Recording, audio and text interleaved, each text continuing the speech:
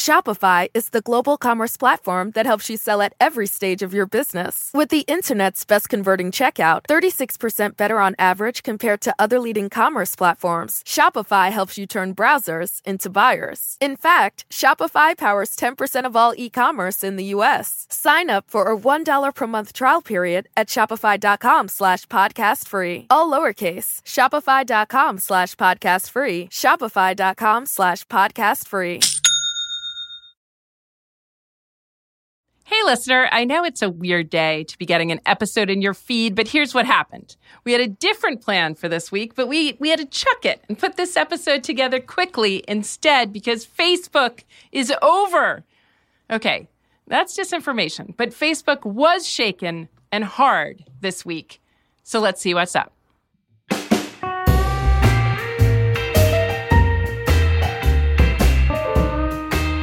Hello and welcome to This is Critical. I'm Virginia Heffernan. This is Critical is the cultural criticism show where we live to surprise and don't worship idols of any kind.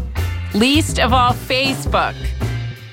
I'm going to keep it short today because Facebook's in the news and I have two formidable guests to join me today and talk about Monday's Facebook catastrophe. Face-tastrophe.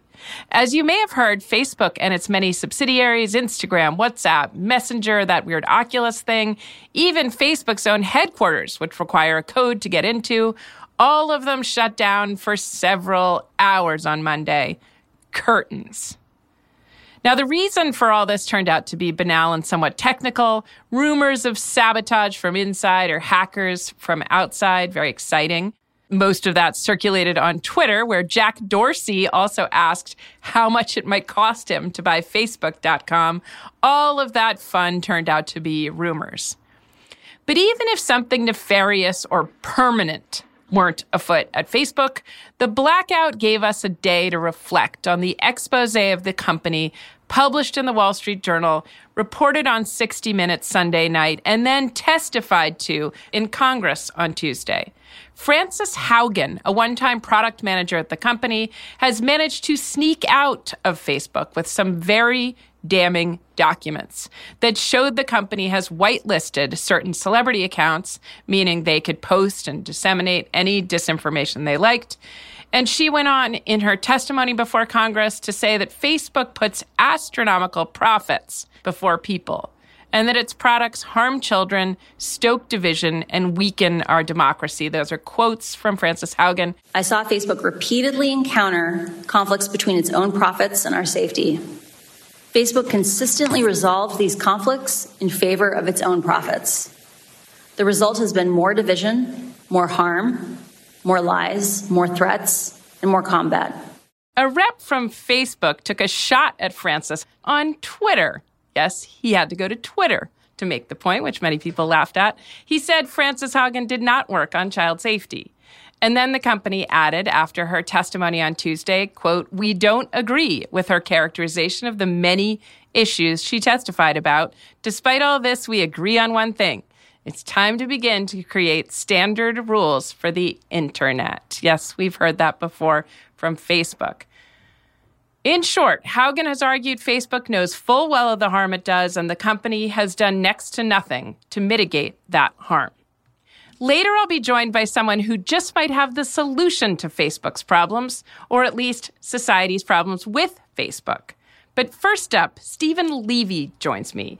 Levy is the preeminent American journalist on tech. He spent a lot of time with Frances Haugen as the journalist who's gotten deepest into the notoriously secretive company. I've worked in Silicon Valley myself and published a book about the internet, and all I know is that the rest of us who write about tech are agog at how good Levy's sources are, how deep his access, and how meticulous his reporting. Steven Levy's recent comprehensive book about Facebook is called Facebook, The Inside Story, and the paperback came out last February. Steven, welcome to This is Critical. Thank you, Virginia. It's fun to be on your show. Maybe just as we're starting, Steven, you can summarize for me the highlights or maybe the lowlights of the documents that Frances Haugen brought to light. Sure. There was a number of issues. The one that Congress glommed onto were the revelations that Facebook had done a lot of research into the impact of Instagram on teenage girls. It turned out for a significant number of them, it was bad, and Facebook didn't do enough. There was some documents about Facebook had this list of people whose content they wouldn't police so aggressively. People had sort of like a get out of jail free pass, a hall pass to spread a little misinformation, and this list kind of grew to over 1 million people somehow, which was nuts. There was another one, which I think is one of the more damning ones, that said that Facebook actually put, even after all the criticism, very little effort into putting the resources to police content in non-English languages, the places where, inflammatory posts on Facebook or Instagram or WhatsApp could lead to violence. Of all the scandals, and there's been hundreds of them actually, this one is kind of reaching the Cambridge Analytica level of, critical mass, so to speak, for Facebook. Then, of course, they put the cherry on top by going dark for 5 hours. Yeah, I mean, I want to get to Frances Haugen's testimony and expose, but let's talk a little bit about the outage on Monday because you brought it up. Did you believe any of the conspiracy theories? Tell me the truth, because I loved the idea. I didn't circulate it, but I did love the idea that it could be sabotage from within, that one of the employees had just decided to take a big shot at Facebook. It wasn't that. It turns out to have some much more banal explanation. But what do you think was going on with the outage? What should we read into it, if anything?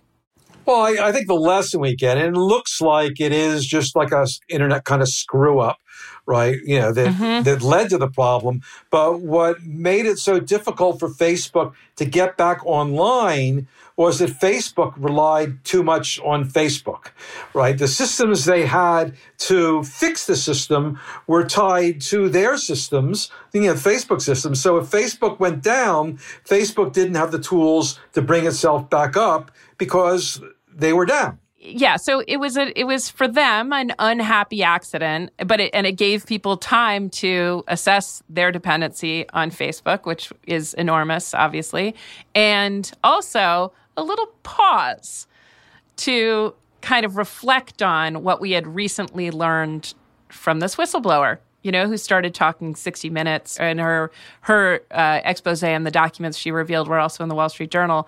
What did you think about during those hours, or what did you think about that you learned from Frances Haugen, if anything?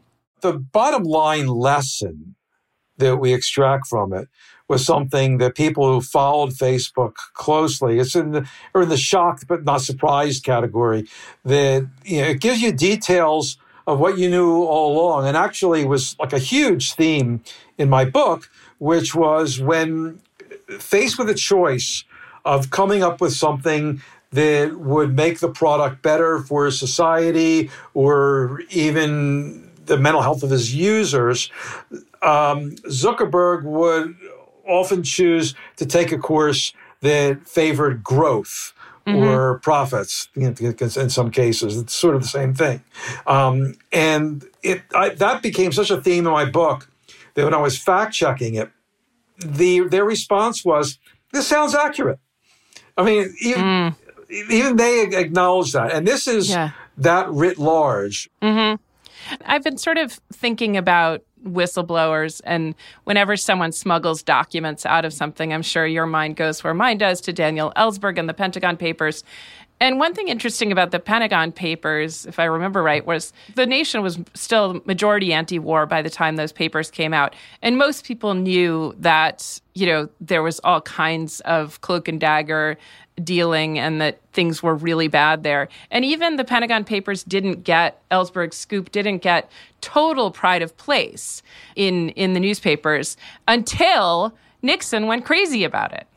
So Frances Haugen's scoop could sink like a stone, except that Facebook seems to be reeling from it the way they did with the Cambridge Analytica stuff. Where does this Facebook response go? Well, that's an open question. I forget which senator, I think Markey said, Mark Zuckerberg, your time is up. We're going to act. But that's what both the people in the Senate and the House said in 2018. I was there when Mark Zuckerberg testified. They all said that. Dianne Feinstein very famously, like I said, we're going to act. And they never act. The lobbyists get to them.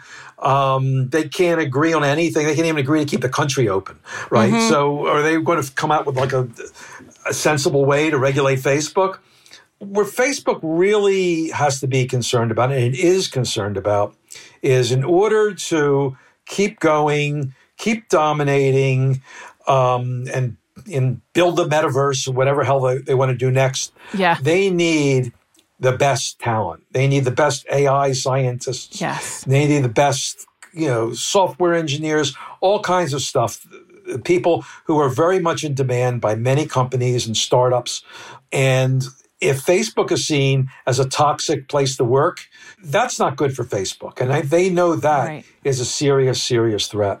One of the things that I want to ask you about Frances Haugen, since you've spent time with her, and I was so glad she was in product and that she's an trained engineer, because she has a lot of credibility at the company. It's always the product people who are the heroes. Yeah. Am I right in my assessment of her? I mean, does she have the fortitude to kind of go all the way? I haven't been much in touch with her for a long time, but when I met her, it was unusual circumstances where I got to know her pretty well. I literally went around the world with Frances Haugen. In 2007, I went on this trip led by Marissa Mayer of young Google leaders. It was a 2-year program, and halfway through, she would usher them on this international trip. And we literally went around the world. I was embedded in this trip for 16 days. And Frances was like 22 years old at the time. But I'll tell you, and I really mean this, if you had asked me right then, which one of these 18 young people who are, beginning their careers would one day be a whistleblower, I would have picked Frances. Wow. She didn't tolerate things that were wrong. Let me put it that way. And you see this a lot. She was a very proud nerd, right? She like gleefully engaged in math nerd kinds of things. She took a big survey of the people to see, kind of like get the stats of where they came from and things like that. We had a long talk about space elevators, which was like a thing at Google then. So I could see her, being so indignant of this issue that she would take action there. I'm seeing now also she was, her father was a doctor, her mother was an Episcopalian priest after being an academic and from Iowa. Yeah. So I think of all the hearings I've listened to, and most of the Congress critters listen to her, right? They actually, and she's able to explain, even though she wasn't involved in creating a lot of these algorithms, she acted mainly as a guide to the documents, a very well-informed, knowledgeable guide to how the stuff works. So let me ask you just a nuts and bolts question that I don't understand. On 60 Minutes, they do some kind of little set piece that shows Haugen looking through documents, looking very serious, and they're paper documents. And they say she copied those documents. What did that actually look like? Because just getting the papers out of the Pentagon for Daniel Ellsberg, just the logistics of it were difficult. There wasn't actually paper or copy machines involved. No, she has it a lot easier than Daniel Ellsberg. What she did was she went to the Facebook internal system, right? The Facebook workplace, and just like they were available for her to look at. She, in her own description, she was shocked at how easy it was.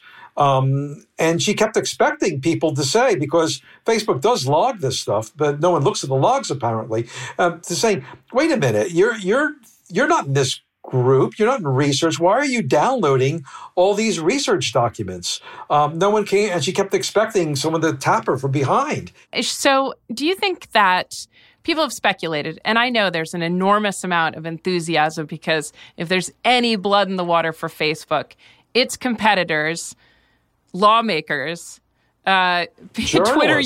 journalists, Twitter users, basically since it started, people have been gunning for its demise while also becoming dependent on it. One of the things that there was speculation about, at least on Twitter, was that more people would come forward, that Frances Haugen had emboldened other people to come forward at Facebook and talk about nefarious misdeeds there and maybe contribute to something bigger than reform. You are uniquely in a good position to tell us because you know the people of Facebook so well. So you think more people will come forward? Well, it's been happening. I mean, pretty much any internal memo that Zuckerberg puts out or, the top people put out, instantly goes to some journalist. There's probably, quite literally, I'd say 100 people in the world working for the media who spend full time, like, just waiting for Facebook to fuck up. Yeah. And they're on it. And then there's been a lot of things coming from inside. A lot of times people leave and then spill. So I don't think that's going to stop. But I don't know if anyone tops this one. The syzygy of Frances Haugen at this time, those documents and the hearing, right? That's going to stand on. Yeah. Yeah. I mean, and I think that's why I was going over the Ellsberg thing, because there's so much that makes or doesn't make a whistleblower effective, in addition to the thing she or he has to say, how it's framed by the media, Congress, and so on. So you're right that this is a concatenation of events. And also, I have to say, she took Snowden one better. When she came out on Facebook, right? So, her identity wasn't even known to the Wall Street Journal. They didn't write the stories like, we have a deep throat who gave us this. They just gave the documents saying they came out there. Then all of a sudden became out, actually, there's one person. And then, who's this one person? Oh, we're going to learn who she is on 60 Minutes. Then, bang, she's got a website set up. She's got a press operation. Yes. She's got lawyers. She's wired with the SEC. She's into Congress. She's a very organized person. After the break. So now what?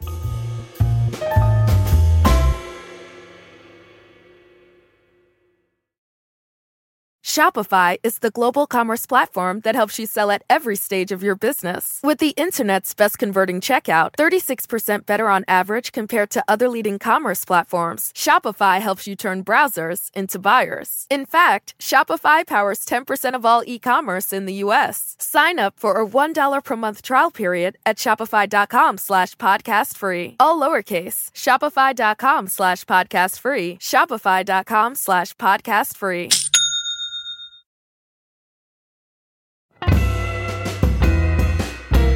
Welcome back to This is Critical. I'm Virginia Heffernan.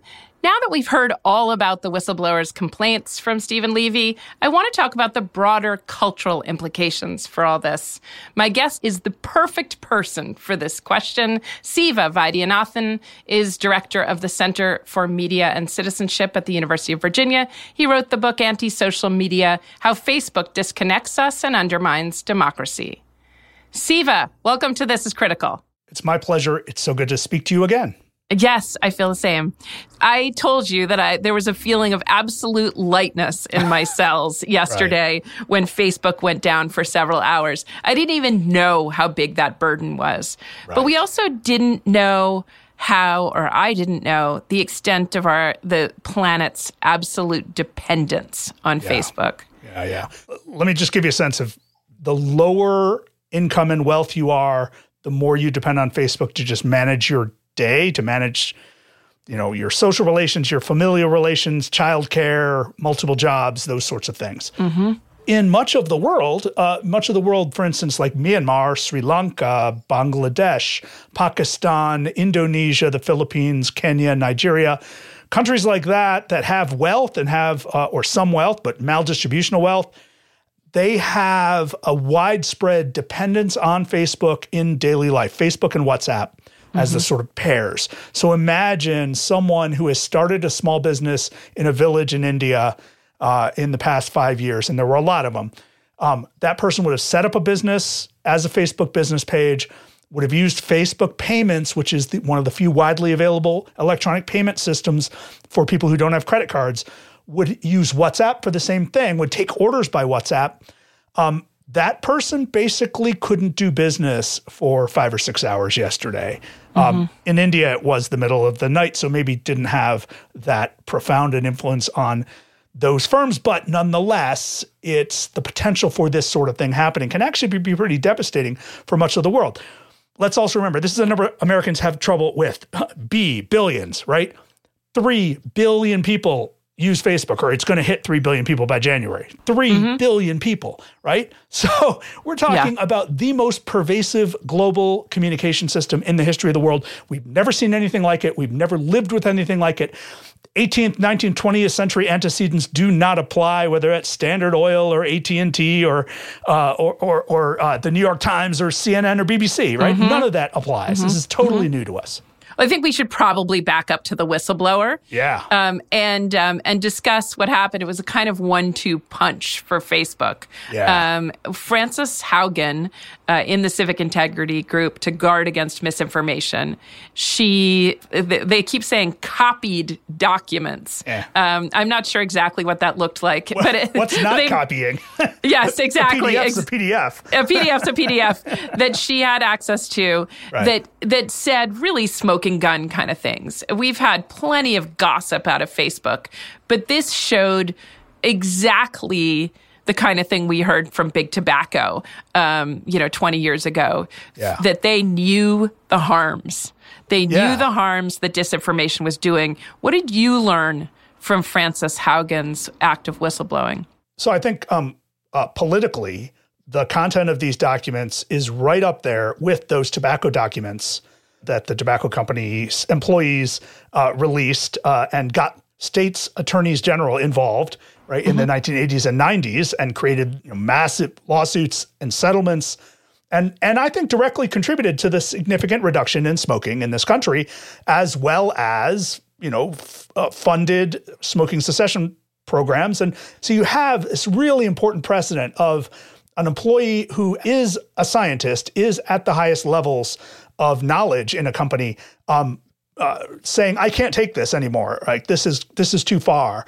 Now, in terms of the content of the documents, while significant because it is Facebook's own researchers who have significantly different data sets and in many ways better data sets to work with, it was gratifying to see that the scientists inside Facebook concluded almost exactly the same things that my colleagues in the scholarly community have been saying for a decade. We have been studying the effects of Facebook on the world, on micro communities, on teenage girls, on minority communities, on religious minorities, on quasi-democratic states, on undemocratic states. We've been studying this stuff for 10 years. It's all documented in scholarly literature.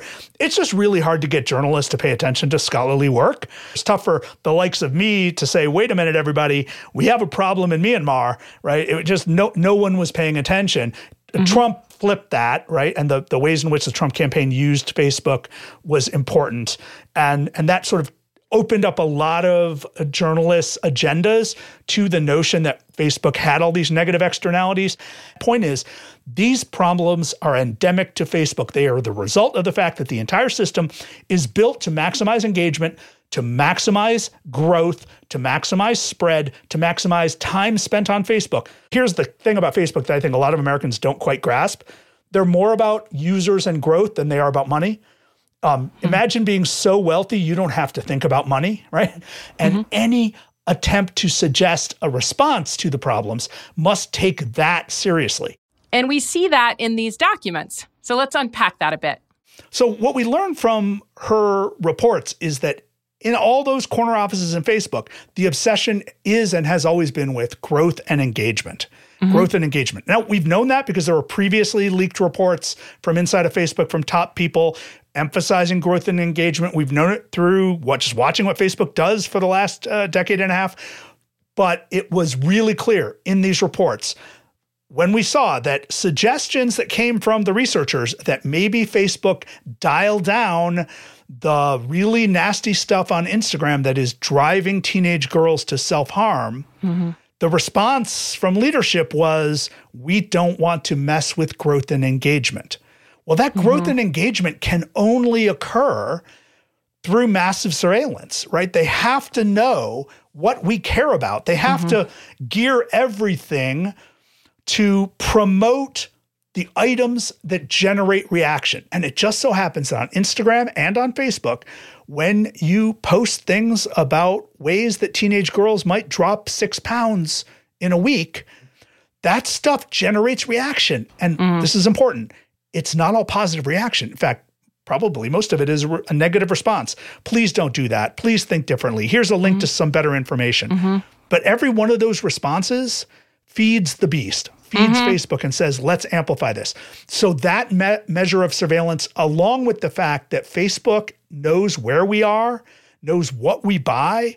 Like if you're on another website and you buy diuretics, you buy, fiber supplements, and Facebook knows you're 16 years old, Facebook makes that connection. The surveillance system tailors the feeds on both Facebook and Instagram and the ads on Facebook and Instagram and the suggestion engines for groups to what Facebook knows about us, where we go all the time, where we shop, what we read, what we respond to. One of the things that the whistleblower pointed out that I think is really crucial is something that a lot of us have been paying attention to. In 2018, just after the initial brouhaha over Facebook causing political trouble in the world had started to ebb, Zuckerberg decided that one of the reasons, and he had studies from Facebook research showing this, one of the reasons that people feel bad about the world when they're on Facebook is that there's so much news on Facebook. People keep seeing stories about war and famine and destruction and genocide or just even climate change, and that's making people sad. And if people are sad or frustrated, then they're not going to want to stay on Facebook, right? They're going to feel bad. And so he decided that he would tweak the algorithm to dial down any content that came from professional news organizations and dial up the content that comes from our friends and family, not realizing that crazy uncle who's now really into QAnon is going to soon dominate people's feeds, that the crazy uncles around the country are all going to find themselves in QAnon groups.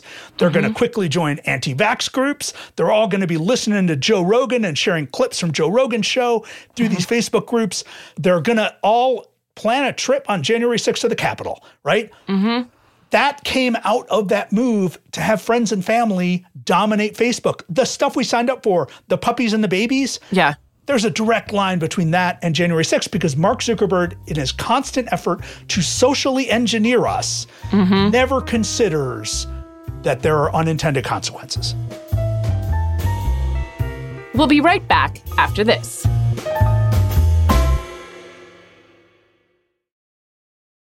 Shopify is the global commerce platform that helps you sell at every stage of your business. With the internet's best converting checkout, 36% better on average compared to other leading commerce platforms, Shopify helps you turn browsers into buyers. In fact, Shopify powers 10% of all e-commerce in the U.S. Sign up for a $1 per month trial period at shopify.com/podcast-free. All lowercase, shopify.com/podcast-free, shopify.com/podcast-free.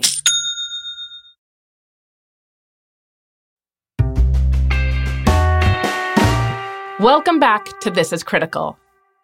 I want to talk to you about reforms because I know you and I slightly, I'm a little more hopeful. Right. I think of Doris Lessing's quote. I'm looking at it right now. When I was a girl, the idea that the British Empire could ever end was absolutely inconceivable. This is something you've studied at length. And then it just disappeared like all the other empires. Let's try not to use the passive voice. The British Empire did not vanish. People beat back the British Empire, right? Yes. Busted it down, busted its walls, fought back with terrorism and nonviolent protest and outright armies, and did so, and it took 150 years. So it's not like, and for a lot of those people, that was forever. because they died, they sacrificed their lives to beat back the British. Like, this was not, it didn't just erode. It was going to hang around because it had all the power until it didn't. And the reasons it didn't had a lot to do with macro changes in the world. You're right. But I mean, that idea that Facebook is so dug in that it will never die. I mean, Yahoo has shrunk it shrunk significantly. AOL shrunk significantly. The British Empire shrunk significantly. So these things can look hard as rock, and yet they can, with a lot of pushing, crumble. And I think my hope is that Facebook, 17 years old now? My hope is that Facebook looks like it will last forever, but won't last forever. Tell me if you think there's any reason to be hopeful. Its nature, its span, those things will change over time. They might change in either direction. There's no reason to think it's not going to get bigger before it gets smaller, or that it's ever going to get really smaller. It just might change its role in our lives, right? I mean, radio is still big. It just changed its role in our lives. And the radio is not one company. So now most companies don't last. Most companies get run by idiots and get run into the ground, or bought out by idiots and run into the ground, or by other companies and run both of them into the ground, which is what happened with AOL, right? We're just living at a different scale here entirely. Again, 3 billion people, 110 languages, and Facebook is one of the 10 richest companies in the world, which means one of the 10 richest companies in the history of the world. It has so much cash, it could just live on that forever. Now, given all that, let's think about what could bring it down. Of the proposals circulating, I find just about every one of them cosmetic, inadequate, because they don't address those three core functions of Facebook: the surveillance, the scale, 3 billion people in 110 languages, and I'm not sure there's anything you can do about that, and the algorithmic amplification. So what can you do about those things? Well, in the United States, you can't do anything about telling Facebook how and why and what it expresses. We have this First Amendment thing that every company has rights to, so we're not going to be able to tell Facebook that it can't run certain things or it can't amplify certain things. That's always going to be an internal choice, and Facebook never has the incentive to be good to human beings. Why? Because everyone at Facebook thinks they are being good to human. Well, not everyone. The whistleblowers didn't, right? But like the top management truly believe that people would be better off if they used Facebook more. That's what's crazy. It's like a total looking glass world in there. Now that said, what can you do something about? The surveillance. If we had multi-continent, multi-country, multilateral attempts to limit the collection, analysis, and duration of data, right? That let's say the United States and the European Union and Canada and Mexico all decided tomorrow or in the next 6 months that any company that collects personal information and surveils us must delete all the data, not anonymize, delete all that data within 6 months of its acquisition. And you can only use this most recent data for your job, right? And it can't build up these great sets. And it doesn't have to be 6 months. It could be 30 days. Like, who cares what's good for them, right? Yeah. And you could say, you could also limit the ways that data can be used. You can say, this data shall not be used for advertising targeting. Oh my God, that would blow everybody away, right? Yeah. Now, this would also mean you would have a huge fight against Verizon and a huge fight against CVS and a huge fight against Kroger and every company that collects data on us and uses it to target ads, which is almost every company, Comcast. So you're not just fighting Facebook and Google. When you go after the heart of Facebook and Google, you're going after the entire Chamber of Commerce. So that's a problem, but sometimes you got to fight a big fight, like the British Empire.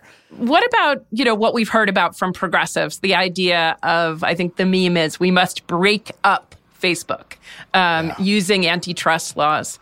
Do you see that as a reform? I don't, for two reasons. One, I generally think that we have yet to see a good example of market competition, actually disciplining a major dominant company in any meaningful way beyond price itself. And price isn't a thing for Facebook, right? We use it for free, but we're not the market anyway. I mean, thinking about users as a market is the wrong way to think about Facebook. The market is advertisers. And the fact is, the price of advertising in America has gone down and is going down. And there's a lot of competition there. right? Even if that competition is mostly between Facebook and Google, there are 100 other players who are competing for advertising money. So that's a really competitive market in the market. So antitrust law in America is all about the market and all about prices, right? It's not about users. Now, there are other things that antitrust law concerns itself with. Anti-competitive behavior, the ways in which companies leverage their advantages to limit entry into the market. So one of the examples that a lot of the attorneys general are going for and the Justice Department and the FTC are going for is the 2012 purchase of Instagram for Facebook stock. Now, what they argue is that here was Facebook swallowing up a potential competitor. I don't want to be in the defense witness for Facebook, but the truth is, and the story is, Instagram wasn't all that when Facebook bought it. Instagram was one of a number of photos posting and sharing and filtering services out there, including Hipstamatic, and there were 4 or 5 others, and they were all basically equal in quality and market penetration. Zuckerberg just bought his favorite and bought the one that was for sale. And the reason Instagram is what it is because of Facebook. Nobody really wants to admit that, Because I want to look at Instagram now and say, oh, look, it's, 60% of teenagers in this country are on Instagram and 50% are on Facebook. So, if we split them up, then the future is an actual competitive market. Not really. You take Instagram away from Facebook. That means you take Instagram away from all of Facebook's marketing data and its advertising system.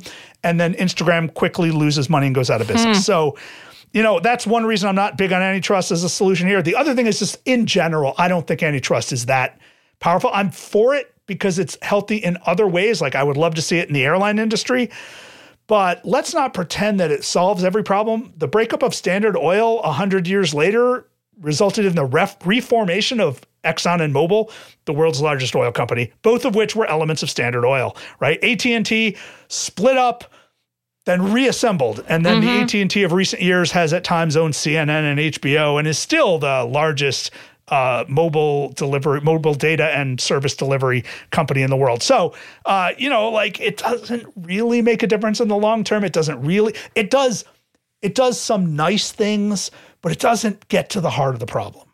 Can I say something about the book I'm working on next? Yes. It's about this problem, and I call it cacophony. And basically what I'm arguing is we spent 200 years in a relatively dark and quiet world trying to bring more light and sound into it. And we steadily did with new methods, new inventions, new norms, new laws.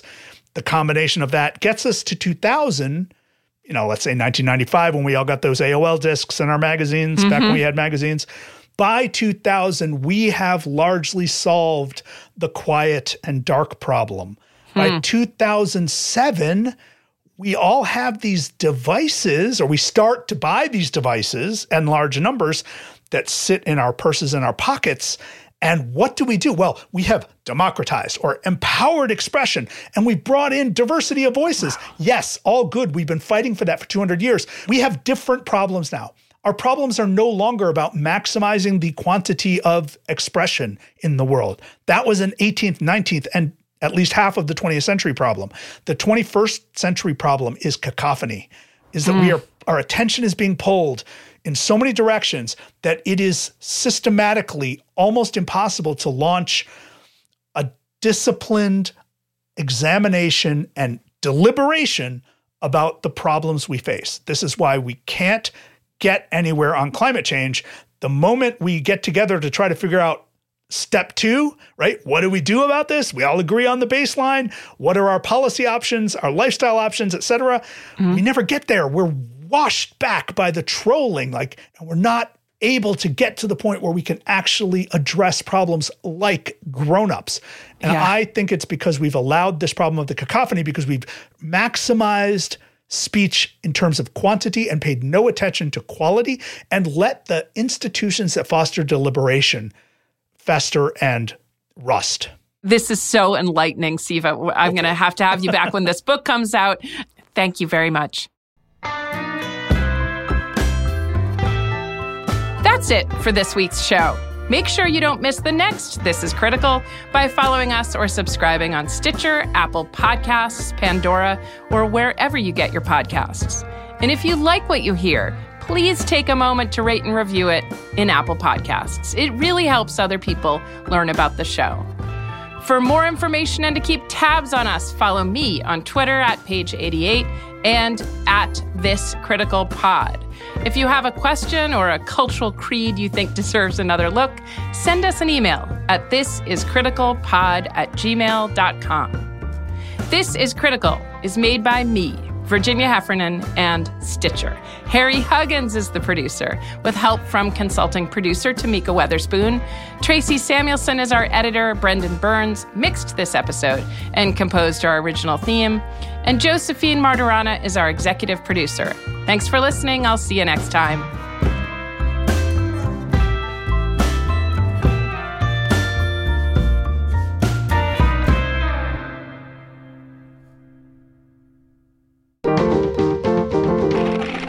Stitcher.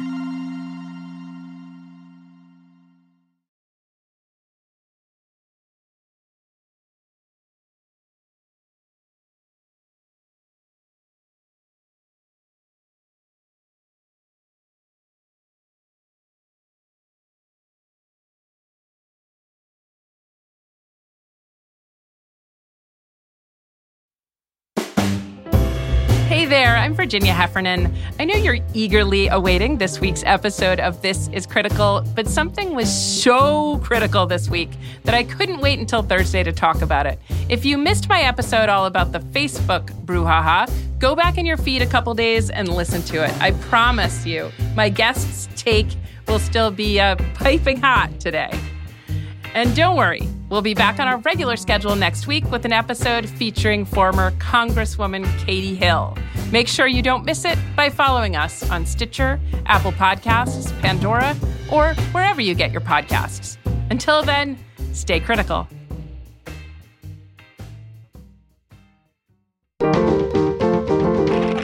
Stitcher.